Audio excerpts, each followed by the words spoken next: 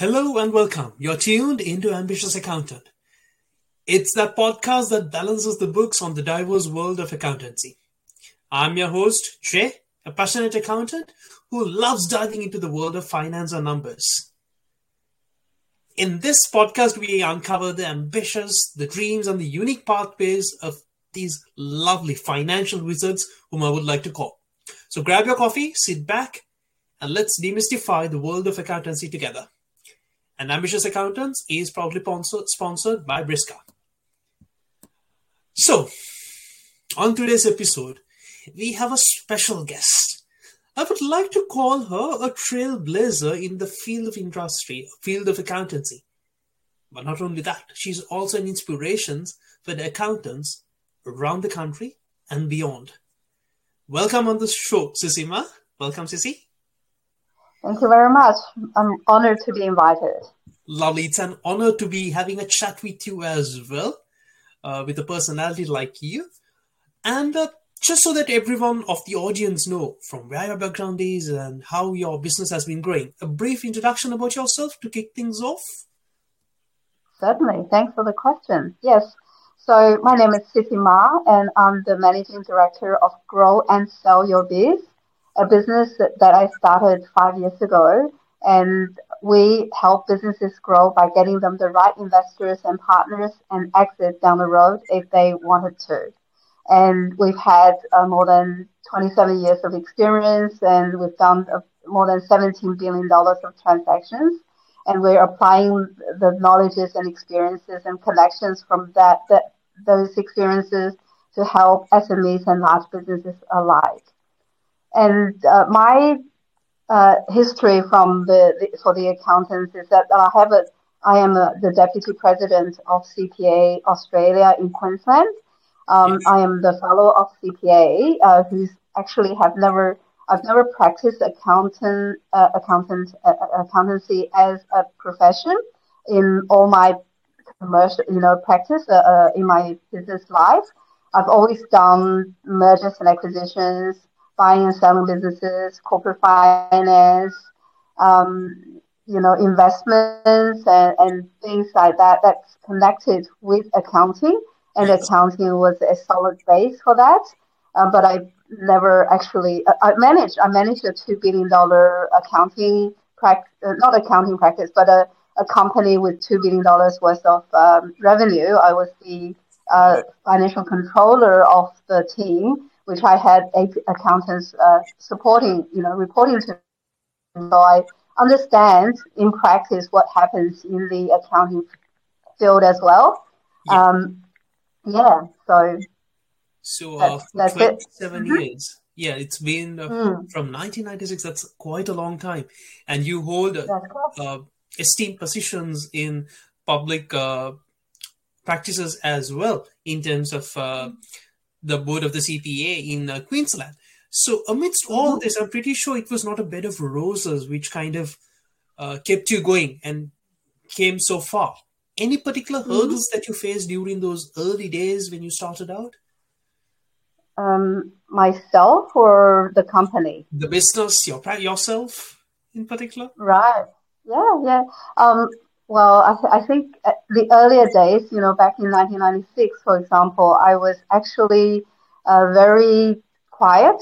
I'm very good at practical, very technical, but I wasn't expressing myself in meetings and people, talking to people, for example. And so I guess one of my hurdles is that I wasn't noticed by others initially. So I was, basically like a corporate finance analyst.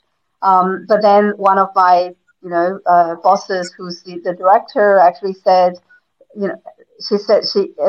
found that whenever he asked me a question, I was always able to answer it, and everybody listened when I spoke. So he said, Cissy, you should speak up more, because if you don't speak, nobody will know what you're thinking about. And that's really was it was almost like a point of a change point for me, in that from then on, I started to speak up in meetings and started getting noticed, and I started getting, given really significant jobs like managing a GST implementation project for a $16 billion company. So it is very much that if you don't, in Australia, if you don't say things, if you don't speak up, you just wouldn't get the opportunity. And so that's one of the learnings I've got. Which is why I started the APAC Women's Mentoring Circle, which also welcomes men, and it's really helping people to actually find their mentors and then help them with their career and, these sort of things. I always thought if I had this back early in my career would probably have been different. It probably would have taken me a lot quicker to get to where I was. Yes. Yeah, so that turning point that you mentioned, coming from your senior, is actually, I would say, a blessing in disguise, which kind of put you to this field, and hence we are having this chat 27 years later. Mm-hmm. But speaking about your firm, your practice is not the ideal traditional accountant's practice, but where you're considering into mergers and acquisitions and different areas of business. My question is, why that? Given the fact that you could have taken the traditional accountant's path, why the difference? And yeah, well, I actually did my master's in corporate finance. So back in 1996, I started working in corporate finance field. I started working with really large companies and did the $17 billion worth of transactions, and they're all very in, acquisitions, selling businesses and things like that. So the first 20 odd years I've been working with other companies and helping other companies buy and sell. And so when I started my own business, I thought, what is the competitive advantage that I have? I'm not your traditional accountant. I know what is required. I know how to do it, but that's not really my passion. My passion is to help small, medium businesses to actually find the capital that they need to grow their businesses, whether in Australia or globally. And in particular, I'm passionate about actually helping businesses with an impact that actually work in the field of impact businesses like health technology, like climate technology, like agricultural technology, education, ed tech, and those sort of et cetera, et cetera. So that's when I started my business. I thought, what can I do? What sort of things should I be focusing on? And then I decided that these are the things I wanted to start focus on, is to actually help businesses with their, increasing their impact to the extent I can. Yeah, so that's why I started this Grow and Sell Your Biz rather than your traditional accounting firm. But I have a lot of accounting firm partners. So they are my referral partners, and I'm their referral partners as well. So because when I get an investor into a company, a lot of the times they actually want to have a new accountant to look after the books, because they see that some of their old accounting may not have been done properly. So they want to have their own stamp on the business. And when you have growth you have more investment in a company, you actually have, you go from $2 million to a $10 million per annum business, then you have different requirements as well in terms of your accounting requirements. So you always have to think about who the ideal accounting partner is. Yes, and your story clearly tells that studying in finance or studying in accountancy, we don't really have to confine ourselves to that rigid framework. Okay, you have to be an accountant and so forth. So just like you serving in diverse fields and giving out diverse services, accountants can also kind of groom and trim themselves. And you spoke that you are kind of serving into different industries and different clienteles at different stages of their business. Any particular story that you can kind of share with us of the positive influence that you have had on them, on the business? Mm-hmm. Sure, certainly. Well, one particular client that I started with back in 2018, they're still my clients Wow. today. And a couple of weeks ago, they're a New York Stock Exchange listed company. A couple of Wow. weeks ago, they just announced an acquisition of one of the largest sort of vertical companies within Australia. It's Yeah. a $45 million US transaction, and I basically helped them from the start to the end. And it is just identifying what are it's a due diligence for an acquisition, and that's the value that I added for them. But the story with that company is very interesting because when I took them on back in 2018, the first project that they wanted me to have a look was a $10 million acquisition, a potential acquisition for $10 million. And I had a look and I decided that it wasn't worth the money. So I said, they actually need to pay you to take it on because they have liabilities, their books are a mess, and they have tax office debt and Yeah. all these things. And so I actually got myself out of some more revenue from that very first deal because if it went through, I would have got more revenue, right? Because I'm helping on the buy side. But I Yes. told them that it's better for you not to buy the company. And because of what I told them, they, very honest feedback, and I gave them all the right, reasons for it.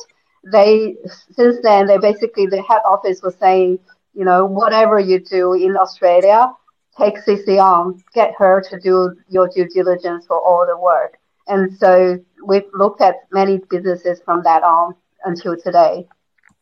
So yeah, that's a story.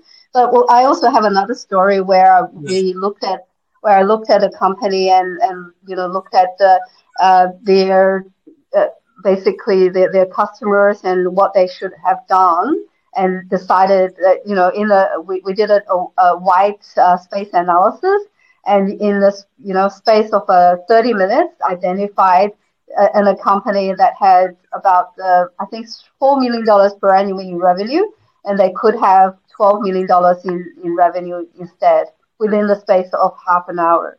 Wow. Yeah, yeah.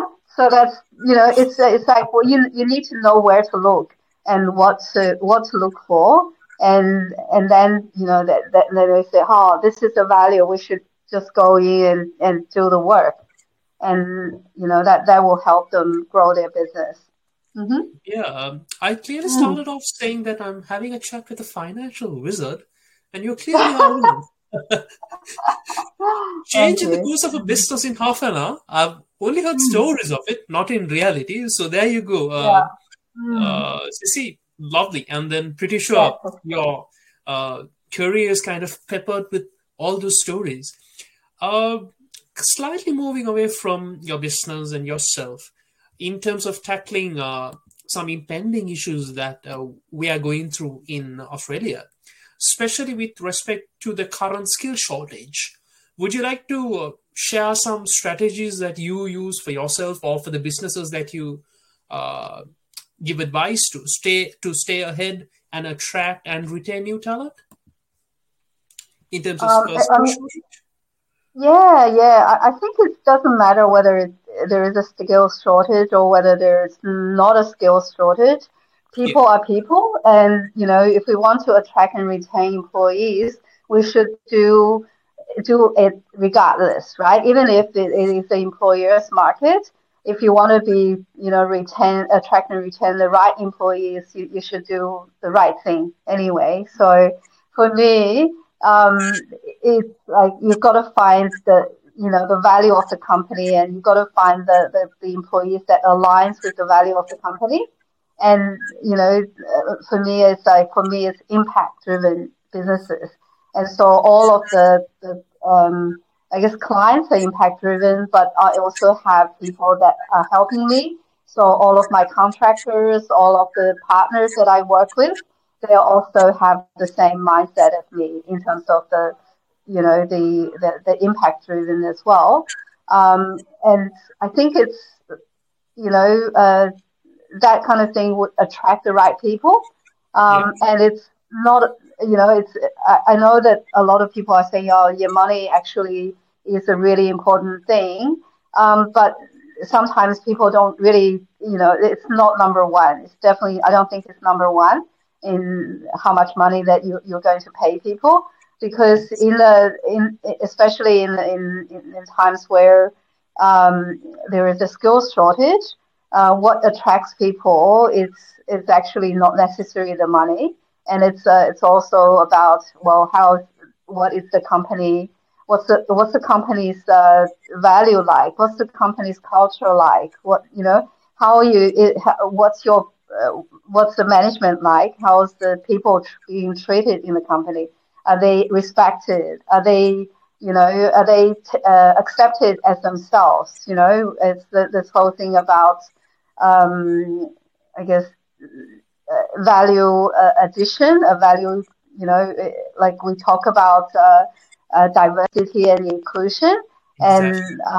And but I think it's a value add each person has. So respect them as what they have, what they can add, rather than putting some sort of frame around them and give them some sort of stereotype that will help.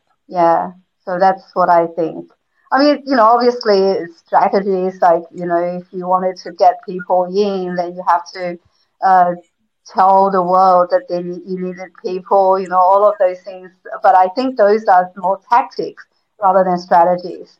I think strategy is still the same, that in whatever field, it's like you start with the why, right? Start with what is your why for your company? What is the why for the person that you're dealing with in attracting them? Yeah.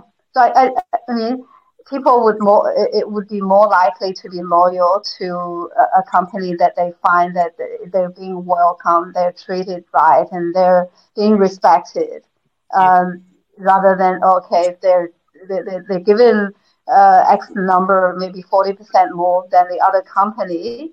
But if you actually get more money in this company, but you're having all the stress and you're not treated well, then would you stay with the company that gives you so much money? Because you just think about it. You spend so much more time working than in your sleep, in your awake time, than even work with your family, really. It is, because as you said, people don't really think of the why factor, the why for the company and the why for the person. And if you actually think of that, that's all that matters. Yeah, that's right. And what has been your most fulfilling incident of your accounting/finance career so far? There are so many fulfilling incidences. If I was to ask one or I two. can tell you. Oh, yeah, just a lot of them. I mean, when you talk about dollar values, I've worked on $10 billion, company. I've worked on $5 billion IPOs, and when the IPO is done, yes, that's very fulfilling. But you feel like you're probably like a small, even though I was the lead of the IPO, there's 100 people also working in that. It's like, yes, that's very fulfilling. But for me, when I closed the transaction, I mean, it's a really interesting example that I had. It's a really small transaction. It's only $1 million, but I actually felt very fulfilled when I did that. The reason being that I went to Los Angeles, and I was in a business conference there, and I've been trying to get this investor who lives in Santa Monica, which is like 2 hours drive away. And he basically said, oh, I don't have time. I can't. I said, come to LA and I'll introduce you to all these people. He said, oh, I can't go. I'm too busy.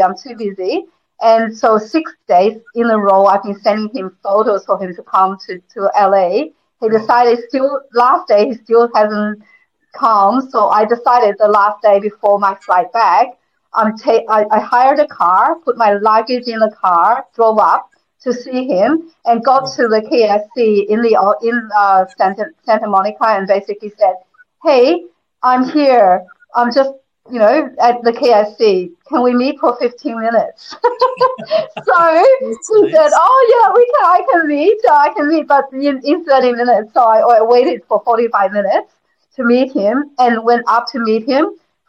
We initially would have 15 minutes, 1-5. We ended up talking 45 minutes. And at the end of that, he decided, yes, I'm going to invest. And, Wow. it's only $1 million, but that $1 million actually saved a company from going bankrupt during the pandemic because the money just came in February 2020, and the company is the Airbnb for pets. And remember, during the pandemic, nobody is leaving Yeah. their home, so they didn't need any Airbnb for pets. So I felt very, very happy that I did that transaction. I drive up and we had that call, we had that meeting, face-to-face meeting.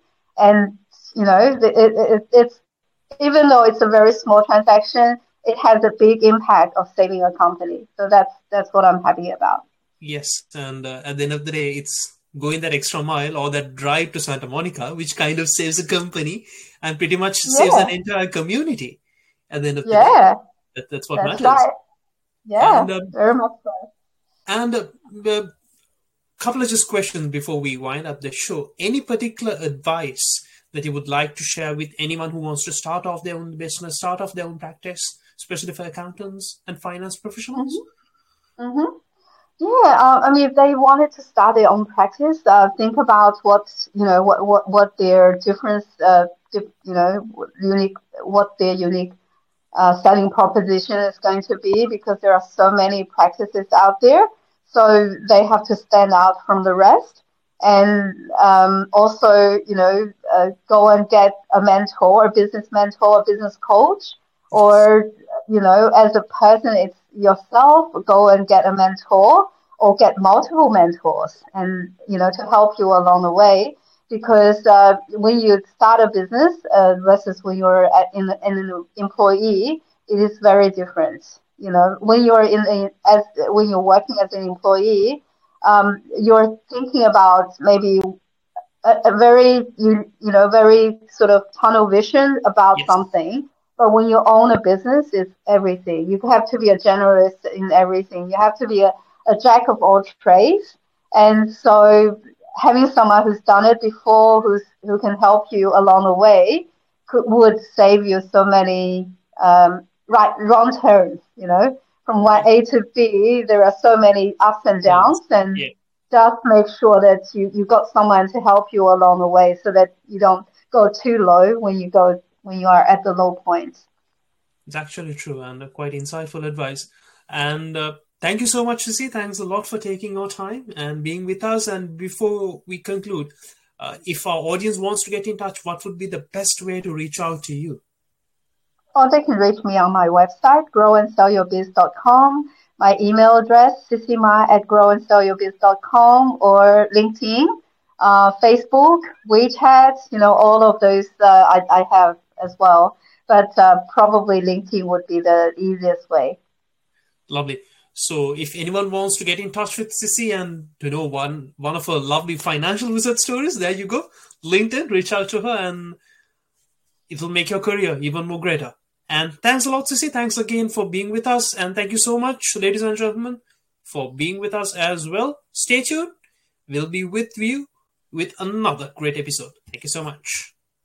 Thank you very much, Sanjay.